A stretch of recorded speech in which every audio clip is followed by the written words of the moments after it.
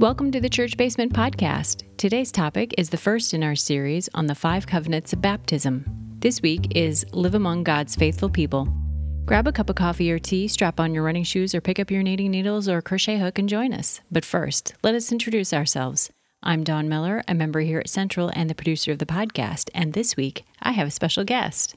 I'm Deacon Bonnie Beatles Bowling, a member of Central and the facilitator of our Wednesday night Lenten series. Okay, let's start with an overview of what you and Pastor Matt are trying to do. This whole series, let's take a look at what the 5 covenants of baptism are. Well, the 5 covenants of baptism for Lutherans are to live among God's faithful people, to hear the word of God and share in the Lord's Supper, to proclaim the good news of God in Christ through word and deed, to serve all people following the example of Jesus, and to strive for justice and peace in all the earth. Where do these covenants come from? Where would I find them? They're in the baptismal rite and in the affirmation of baptism. So in the rite, the sacrament of baptism, most traditionally, these covenants and promises are made by adults on behalf of infants, but they are also the covenant that you affirm in your confirmation, and then anytime you remember your baptism. Luther encourages us to remember our baptism daily and to be renewed in these commitments in our walk as Christians. Okay, so if anybody really wanted to see them in black and white in front of them, you could find it in the Lutheran Book of Worship. Yes. Of course, you can find them online as well if you want to look them up. What are you hoping to do with this series? Lent may seem like a strange time to remember our baptism, but it's actually a perfect time.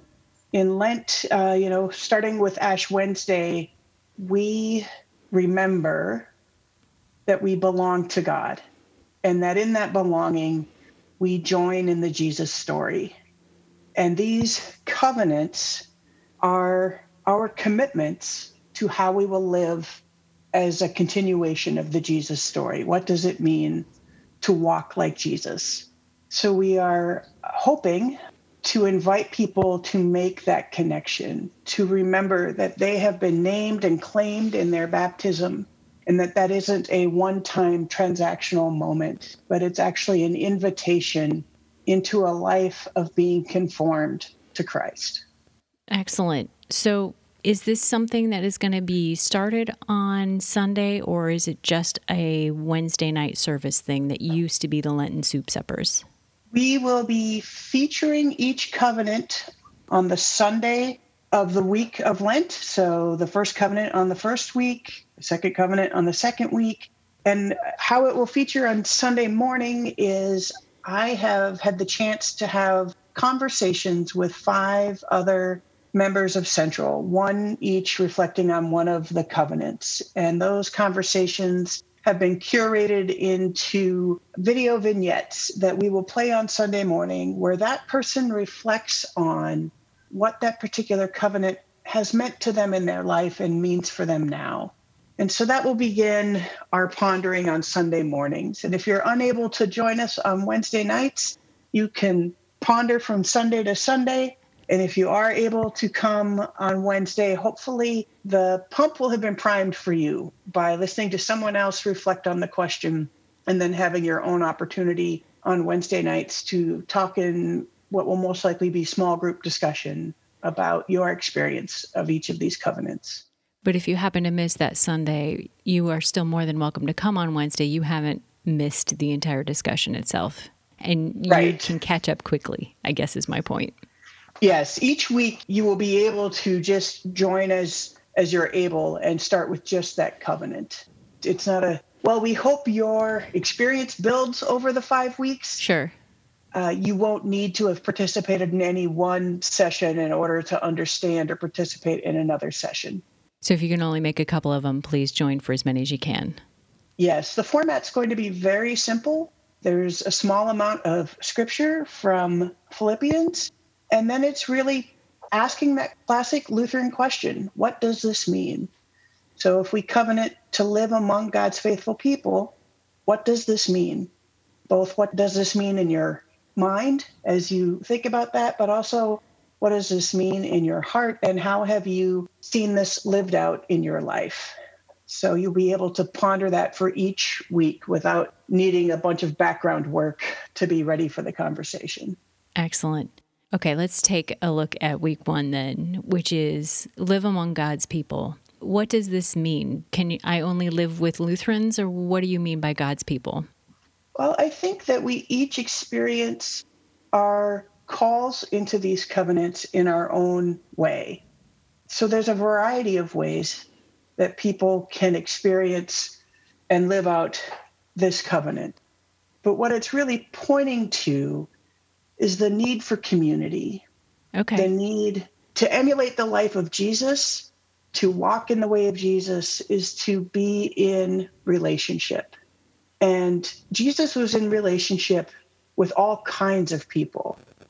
So this doesn't mean that Christians should only live with Christians or Lutherans should only live with Lutherans. But it does point to the necessity of community in shaping, forming, supporting, encouraging, and sustaining us. So Christianity is not an individualized endeavor.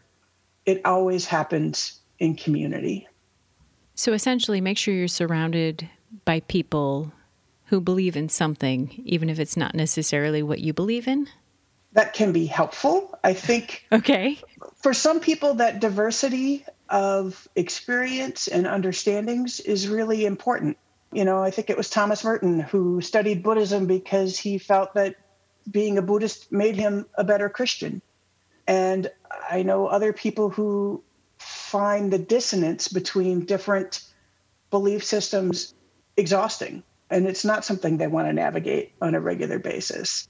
I think that there is a need to have Christian fellowship in your life. There's also a need to have spiritual fellowship and philosophical and ethical fellowship. So who can help you walk the walk that God's calling you to walk? So you may find yourself to be the only Christian in a group of environmentalists, or you may find yourself to be the only Christian in your, whatever your passion is, the only Christian person you know there. Mm-hmm.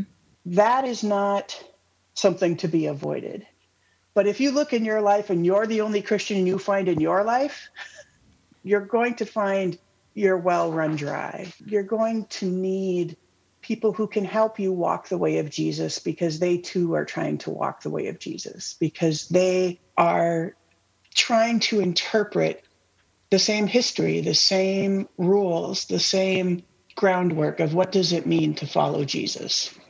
Are you talking about something that is more of a passive act to just be amongst people? Or is it something that you feel is you have to actively participate with these people? Or is it just simply the act of living in a community versus being a hermit? Both. Both? I think so. As a deeply introverted person. Same.